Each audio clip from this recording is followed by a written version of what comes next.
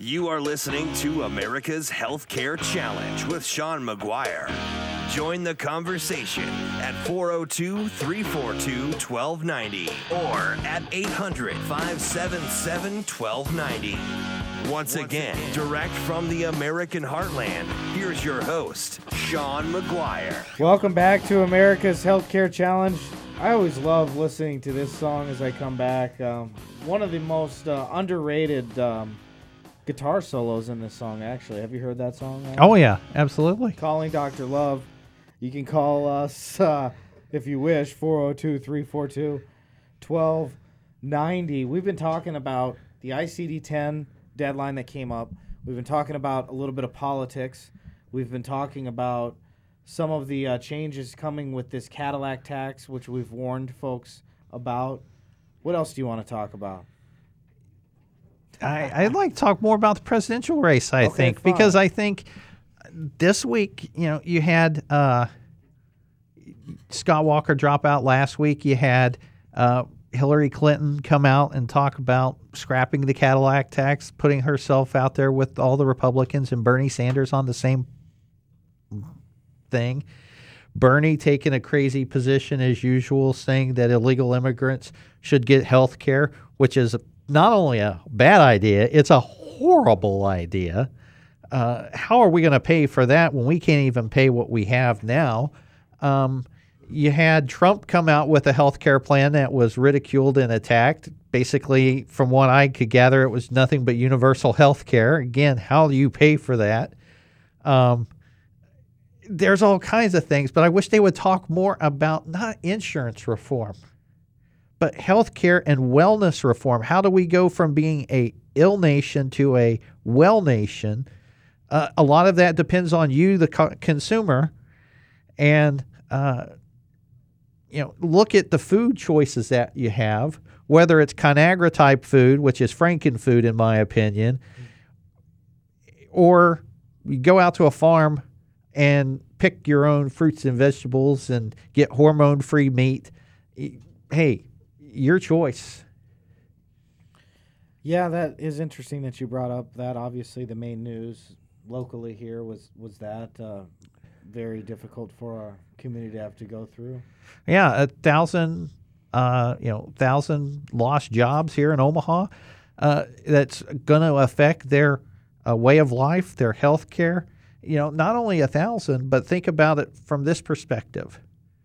Every one job lost at Conagra is another job out in the community that's going to be lost somewhere else, whether it's at a store, at the mall. I was listening to Ernie Goss talk about that one topic, that it's going to be more like 2,000 or 3,000 jobs lost or more, because when you knock 1,000 jobs out of a market all at once, there's a whole host of ramifications down the economic chain, so to speak. Man. Hopefully, I think there's probably going to be some more things to come. I don't think this economy's good, and I think this healthcare situation's making it worse. Oh, I totally agree with that. And when you're a small business owner, as Dan alluded to on his call, it's not only bad for small businesses, but it's bad for all consumers. And healthcare, losing healthcare is bad because you end up on government healthcare, or you end up with no healthcare and your health gets delayed, and if you get sick, you may ignore it.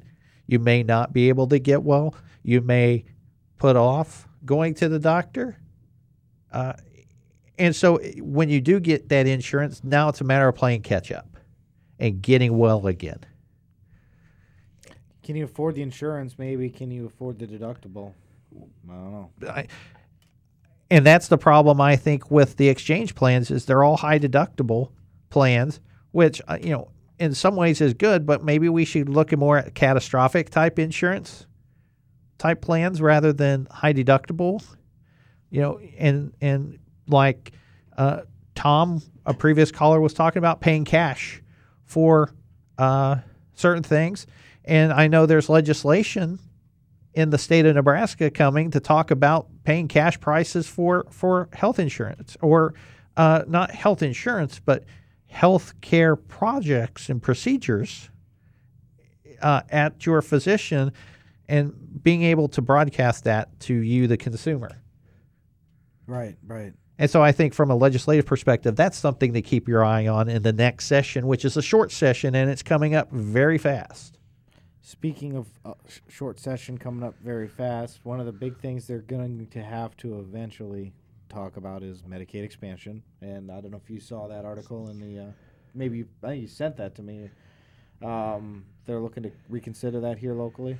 Yes, they will be looking at reconsidering it and doing a lot what Indiana did and Utah, designing their own plan here in Nebraska to fit whatever we are wanting to cover with Medicaid expansion. Because I think, as I've alluded to, why aren't we following the lines of some of these very conservative governors like in Utah, Gary Hebert and Mike Pence in Indiana, who actually did take HHS dollars, but they did it on the notion of we're going to create the plan that works best for us. Well, that's what we should be doing here in Nebraska because, as I've talked about on several shows, that's 50,000 possible jobs and over $100 million of economic expansion in the state of Nebraska when we lost 1,000 jobs this week in the state. And you got to also factor in the economic impact of hospitals in small towns. And as we look at what happened with the shooting this week, you wonder what would happen if one of those hospitals might not have been open because it wasn't able to happen. And access to care in rural America is always something of concern and something we'll continue to look at here on the program. We will see you next week.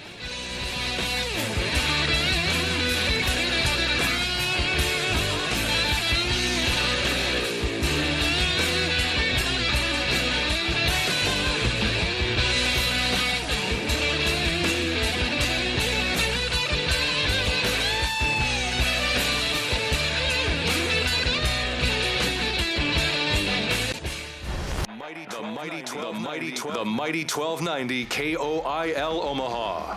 Omaha's stimulating conversation. The Mighty 1290 KOIL.